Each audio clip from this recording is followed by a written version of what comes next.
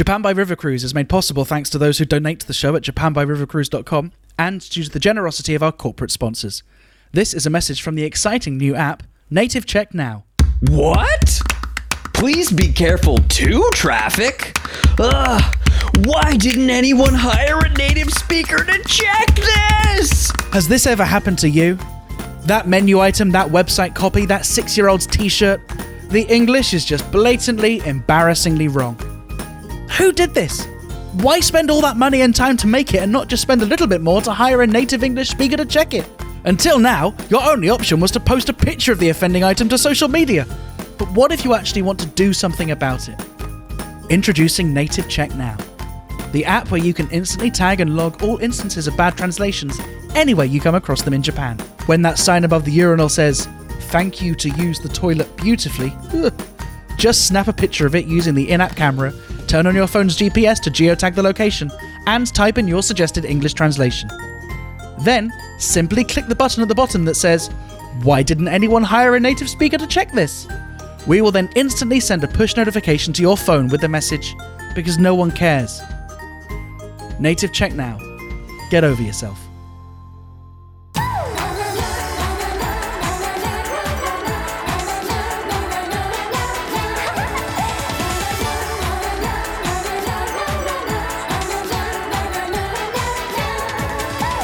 Hello, Brian, and welcome back to Japan by River Cruise. I'm Bobby Judo. And I'm Ollie Horn. And joining us this week is Matt Schley, who writes about anime and Japanese film for places like the Japan Times, Screen International, and Otaku USA magazine.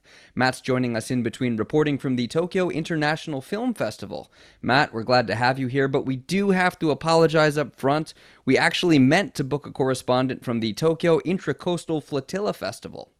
Thank you for being here, though. I can understand that mix-up, but thanks for having me. On this week's show, it seems like every screen in Japan is showing the story of an epic battle against demons who sold their humanity in exchange for power. But we don't want to talk about the US election, so we're going to fanboy over Kimetsu no Yaiba. Plus, Ollie's got your weekly River Cruise recommendation. Ollie? Yes, this week's recommendation is the Kokusai Koryu International Exchange Party riverboat, which sails around Tokyo Bay. The all-you-can-eat, all-you-can-drink plan is priced at 3,000 yen for Japanese people and just 1,000 yen for foreigners, as is standard in these kind of events. But the key innovation for this cruise is that mixed-race people pay on a sliding scale according to how foreign they appear to other guests. Also, some news that mirrors the success of Demon Slayer. A brand new River Cruise company absolutely smashes the records for most tickets sold in an opening weekend. We'll talk to the directors about exactly how they sold those 14 seats. But first, soap time.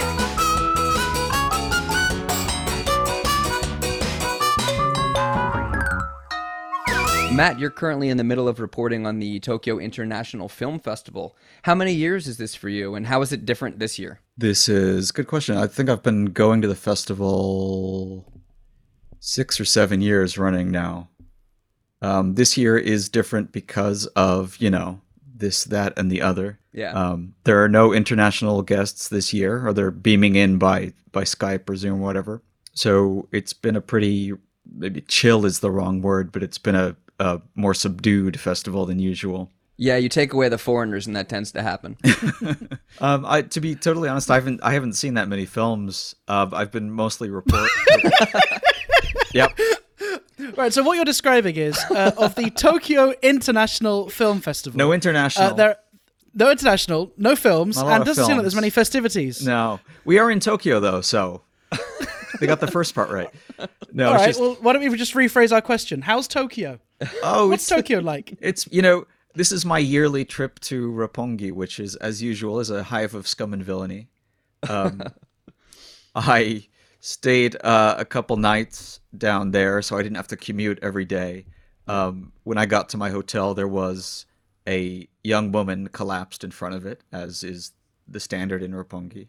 I told the staff at the lobby, hey, you might want to check on the chick downstairs. And they kind of rolled their eyes like, yeah, she's down there every night or something. Oh, her again. That's just the way it is in Roppongi, man. You said you haven't been getting to see many films, but you're there interviewing people, right? Well, I've been to I've interviewed a few of the directors that have been featured this year. There's a really, really interesting director named Koji Fukada. If people know him, they probably know him for a film called Harmonium, which came out 4 years ago, and it did really well at the Cannes Film Festival. Yeah. So they're doing a retrospective of his films this year. I got to chat with him ahead of the festival, and he's a really interesting guy.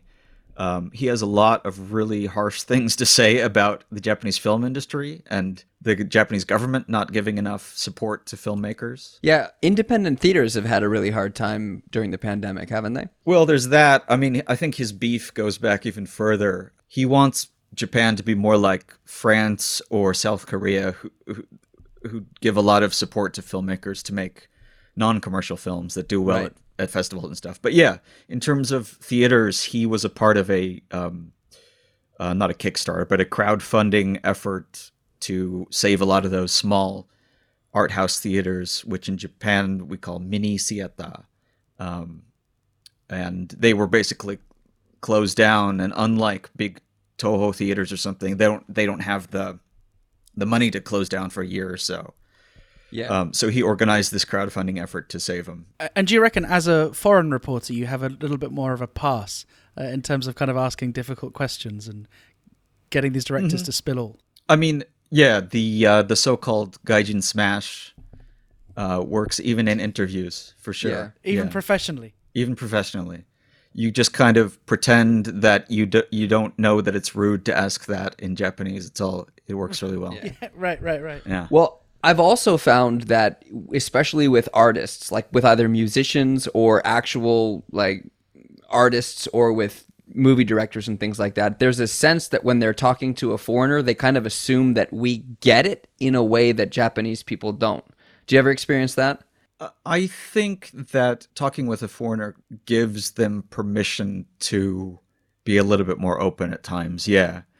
I think the journalists in Japan, through no fault of their own, but it's this system that's built up over the decades, they all ask the exact same question. What is that question, by the way? Can you use chopsticks? Can you use chopsticks? Yeah.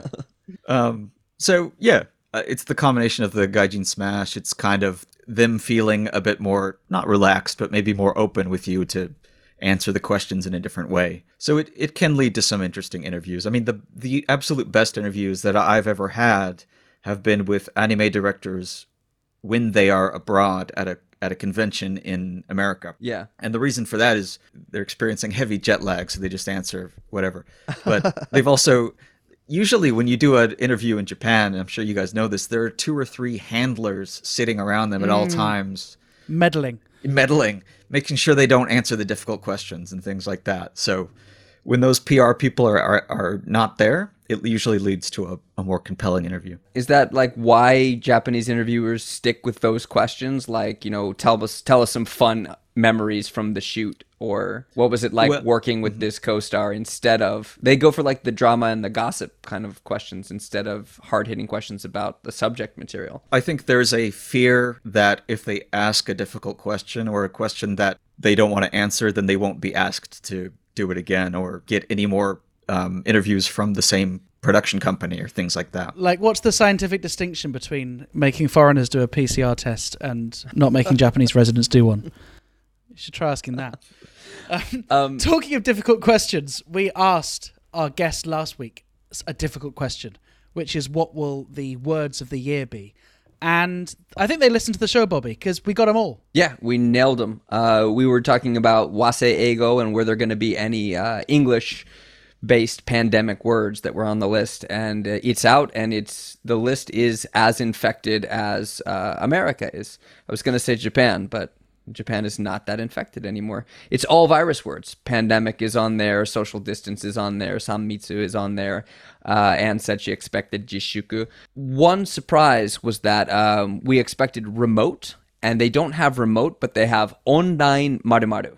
So instead of remote meeting or remote work. It's all online meeting or things like that. Well, we've received an online fax this week, haven't we, Bobby? We did. We got a message from the OB, the original Brian in Fukuoka. He sent us a mail and he said, "Hey boys, sorry I haven't been in touch lately, but I've been busy looking up vocab words from all the previous shows.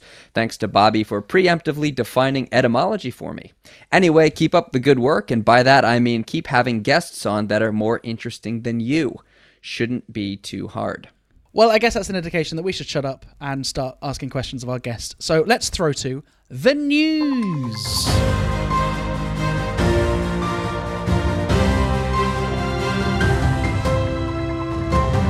Bobby Judo, what's in the news this week? Well, like everybody else in the country, we feel pretty obligated to talk about Kimetsu no Yaiba. It's the anime that is taking the country by storm. It's everywhere. It's breaking all kinds of box office records, and it is on everything. Matt, as our anime reviewer, what can you tell us about Kimetsu no Yaiba? We have an anime reviewer now. Kimetsu no Yaiba, also known as Demon Slayer: Kimetsu no Yaiba in the States and elsewhere. Yeah. This is a property that started life as a manga in the pages of Weekly Shonen Jump, which spawned stuff like Dragon Ball and My Hero Academia, all these popular series. Shonen Jump has a greater cultural impact than like the Beano in the UK, right? Or like Mad Magazine in the US. I know what one of those things is, and yes. Yeah, no, exactly. So Weekly Shonen Jump has spawned, again, all these quite famous manga throughout the years that have often been turned into anime, and usually aimed at, as the title suggests, shonen, young boy, aimed at the youth, especially boys. So let's just set the context. How big is the buzz around this film? Well, it broke box office records. It had the fastest box office take over a weekend, which beat the previous record holders like Your Name was a huge hit, and Miyazaki's Spirited Away. The one that I kept seeing was that it beat Frozen 2. I did beat Frozen 2 as well, yeah. Another classic anime. Without wanting to sound like a skeptic, is part of it just that there's been a bit of a lockdown and people are just glad to be back in a cinema? Well, yeah, if we break down the popularity of Kimetsu no Yaiba, I think we have to talk about the popularity of the manga, number one, number two, the anime series, and number three, the film that just came out. All interrelated, but slightly different reasons, I believe. Before we do that, can you tell us a little bit about what's the story about? So it is set in early 1900s Japan in the Taisho era, which was between 1912 and 1926. Mm-hmm. So you've got Japan is kind of modernized, but people are still wearing kimono and things like that. It's about a young boy who comes home one day to find that his family has been slaughtered by demons, which is never good. His sister has been kind of bitten by a demon to the point where she's turned into a demon, but not 100%. Yeah. So this boy's quest is to become a demon slayer and to somehow bring his sister back to humanity. Yeah, and this is popular with people of all ages. Like, my girls have never seen it, but it's all the rage at their preschool. And so they come home talking about the characters. They know the characters' names. They dress up like them. And I guess they feel like it's too scary for them to watch. They'll say, like, we're interested in it, but we think it's too scary. And they say that because it's pretty graphic from what I understand. Have either you sampled an episode or two? I watched the first episode, yeah. I felt like that would be the least that I could do before we did this. I, on the other hand, felt that the least that I could do is not watch any of it. Yeah. But yeah, I mean, it's bloody. It's bloody. Like you say, it's popular with really young kids, but it does feature a lot of blood and gore. Some guts and stuff like that, yeah. So I guess what you're saying is it's not just the quality of the movie that's made it a big hit, but it's all of the cultural legacy. So why was the series so popular in the first place? Right, yeah, exactly. So the film builds on the existing popularity of both the existing manga and anime series. So to start out, the manga started in Shonen Jump in 2016, and it actually wrapped up this year. So the manga is complete. Right. As of July, I think. That's rare, isn't it? For like It is. something popular to end. It is.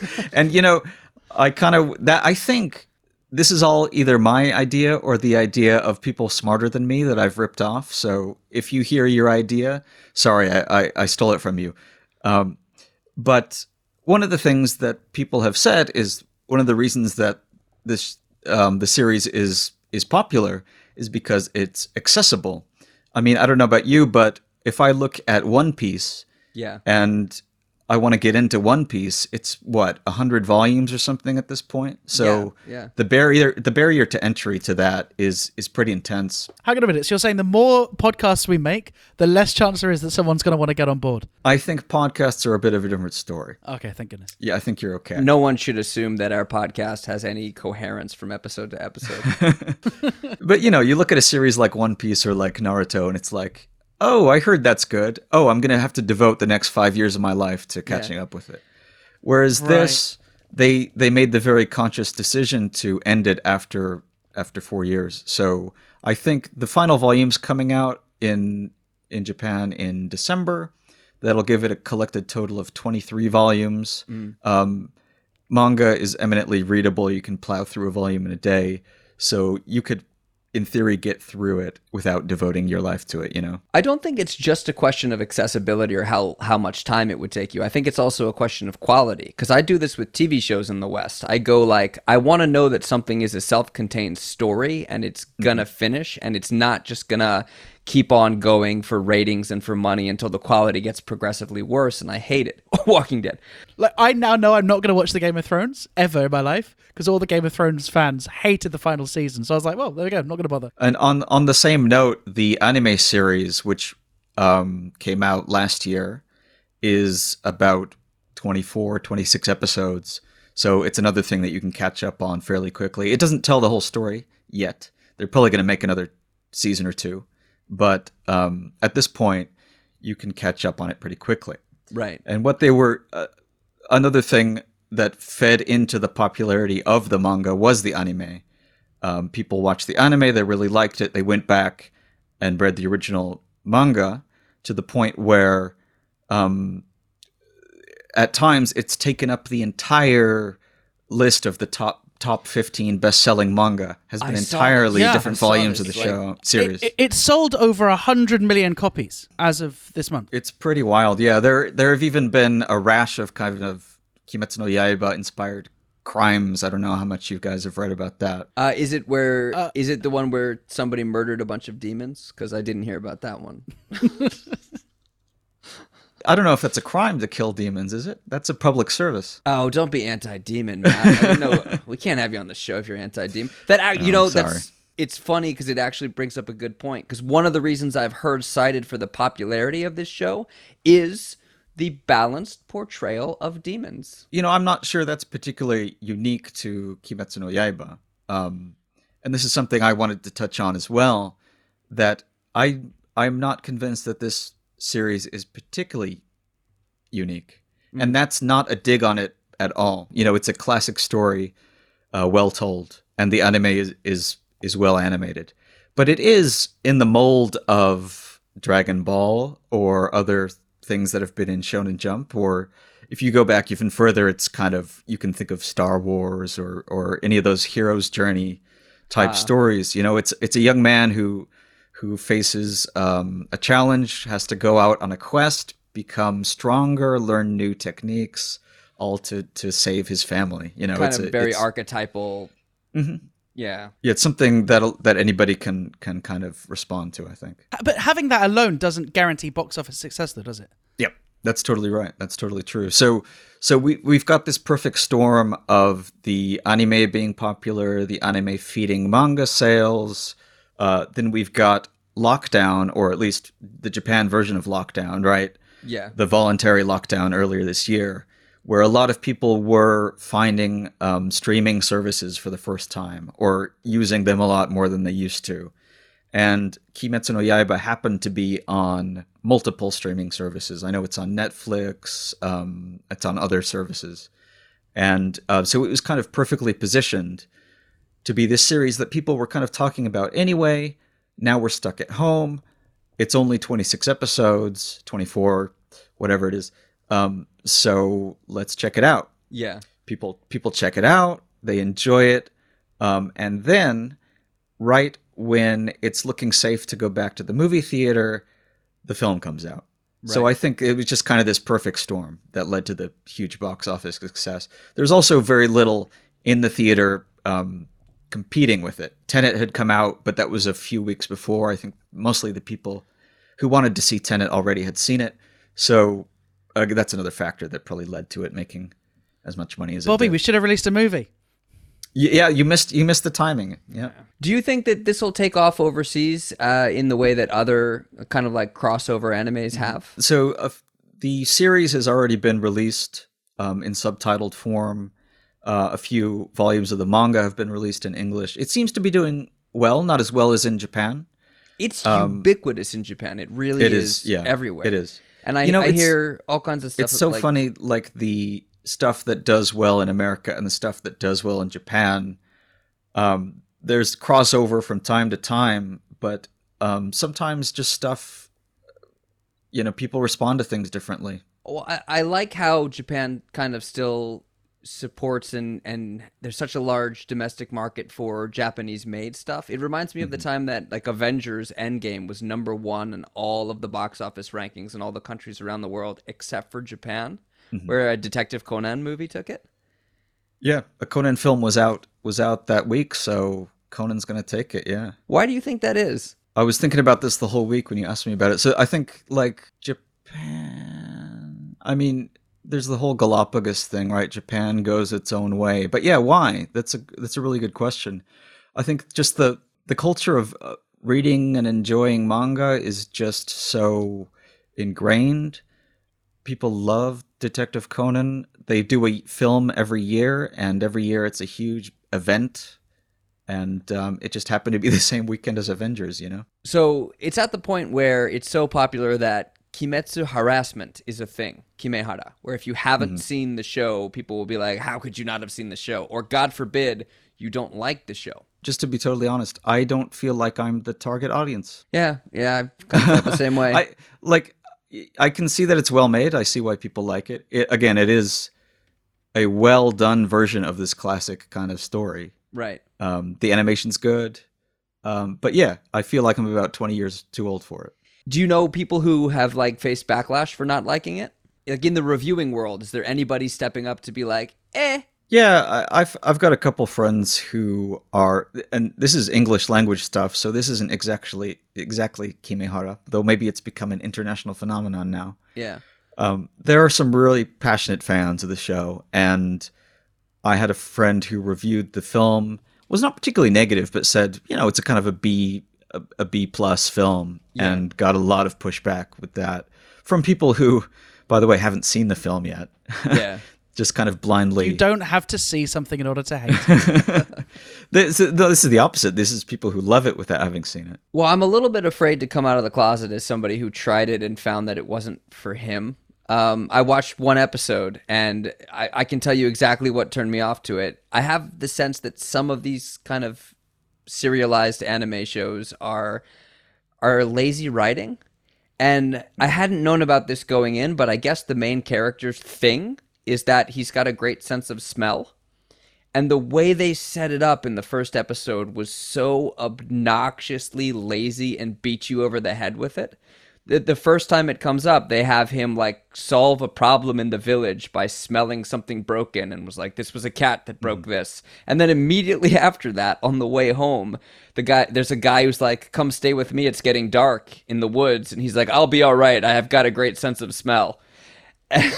Like that would help you find your way through the woods at night. And it's just so insensitive to corona sufferers too, isn't it?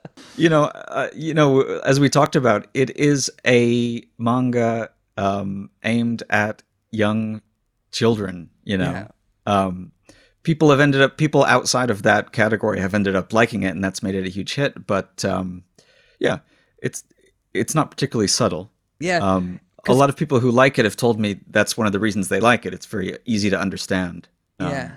But yeah, it's not the most subtle storytelling. it's got, because right after that they do it like 3 or 4 more times. Like he realizes that a demon was in his house because he could smell it, and he proves to some other demon slayer that he meets that his sister didn't do it by telling him that there was a smell he'd never smelled before. And I kind of walked away going like, well, it might have a nuanced portrayal of evil, but it has a very stupid portrayal of olfactory nerves. I mean, one point that people have made to me that I found pretty compelling about its popularity among above and beyond the people who it's aimed at is that unlike a lot of other Shonen Jump titles or other anime and manga titles, there aren't a lot of gross sex jokes. Even when you watch something meant for young kids, like Dragon Ball Z or like My Hero Academia is a great example. It's another Shonen Jump property. And there are just close-ups of tits and the young guys going, oh, wow, I'd really love to look at the girls when we go to the hot spring. There's a whole character in Naruto who's like, his whole thing is he's a pervert who's always reading porn. Yep. And the fact that Demon Slayer doesn't have that has maybe made it more, it allowed more people to not be turned off by that kind of stuff. Yeah. One thing that I've heard from people who haven't seen the show will say that there's resistance to it because they don't like the look of Nezuko, who's the little sister female protagonist who's got functionally a ball gag in her mouth the whole time. And it's because she's suppressing her demon side, right? But people see this and they go, oh, it's a sexualized female character with a ball gag in her mouth and doesn't have a voice. And I've heard like a response to this that she's actually a stronger female hero than you'd find in other anime or manga. I mean, once you get to episode, I can't remember what it is, fairly early on, 5 or 6, she starts to kick some ass. So she's into that too, is she? I'm not saying it's a completely free of any sexual elements, but it just seems like it doesn't have that kind of adolescent thing that a lot of those manga do. Yeah, and I think that might bode well for it overseas, not only with the current climate, but also because that stuff doesn't translate well in like a kid's cartoon when it gets overseas. Totally. Yeah, indeed. The other thing that might help it do well overseas is that it's set in kind of old school Japan, which a lot of people kind of like that style. I think the reason that Your Name or Weathering with You, those titles that did really, really well in Asia and did okay abroad, but not that well. I think one of the reasons was that they're set in modern day Tokyo. And it's fun if you live in Tokyo, you walk around and go, oh yeah, Yotsuya Station, that looks exactly like it does in real life. But you kind of lose some of that appeal once you take it abroad. Speaking of weird sex stuff in anime, you keep talking about Your Name. I might be confused, but isn't that the one where a guy comes in a peach? That's Call Me By Your Name. That's a different one. Ollie, are you familiar with these movies? No, I have seen Flubber, which for me was my sexual awakening. Fair enough. I can see that. So Kimi no Na was Your Name, which was a hugely popular one, and then Call Me By Your Name was like a coming of age story of 2 young gay gentlemen who, I think there's a cum in a peach scene that's like infamous. I haven't seen it, but I'm not into peaches. All jokes aside, it's a really good film. Which one? Call Me By Your Name. Okay. Your Name is okay. Yeah, I am much more likely to watch that one than I am Your Name. Bobby is absolutely guaranteed to watch anything with his name in it.